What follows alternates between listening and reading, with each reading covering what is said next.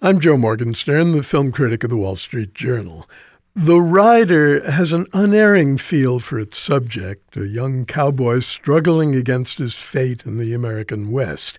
It's all the more remarkable because this beautiful film was written and directed by Chloé Zhao, a Chinese woman born in Beijing. The setting is the Pine Ridge Indian Reservation in South Dakota. The rider of the title, Brady Blackburn, is played by Brady Jandreau, but played by doesn't convey the complexity of his performance. The character is a fictionalized version of the non-professional actor. He's a Lakota cowboy and horse trainer who had a promising career on the rodeo circuit until a bucking bronco threw him off, stomped on his head, and left him with a traumatic brain injury that required a metal plate in his skull. Chloé Zhao cast her film entirely with non-professionals, members of Brady's family and friends, including his kid sister Lily, who has Asperger's syndrome, and his closest friend Lane Scott. Lane is a former rodeo rider who sustained a catastrophic injury and remains in a rehab facility, paralyzed and mute. Brady's doctors have warned him he must never ride again, let alone compete in the rodeos he loves.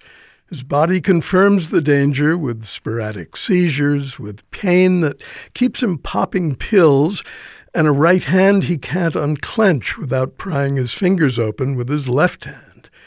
Lane's condition is another stark reminder of who Brady could become if he injures himself again, but he can't live with the sense of who he is now, a man stripped of the proudest achievements that defined his manhood. Masculine pride isn't the only subject of a film that raises issues deftly without naming them. The Rider touches on the economic constraints of Brady's life and the dwindling place of cowboys in modern culture.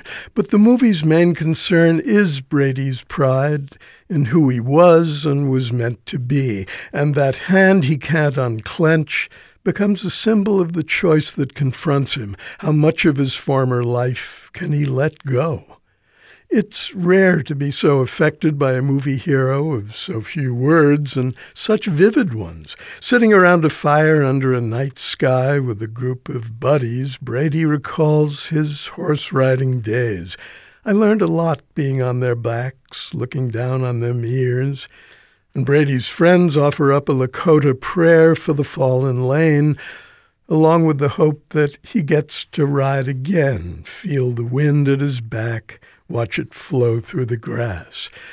The best parts of the film, though, are quiet ones in which the images tell most of the tale.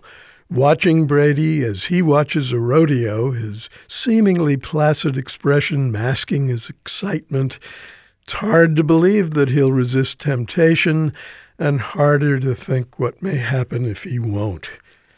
I'm Joe Morgenstern. I'll be back here next week with more reviews.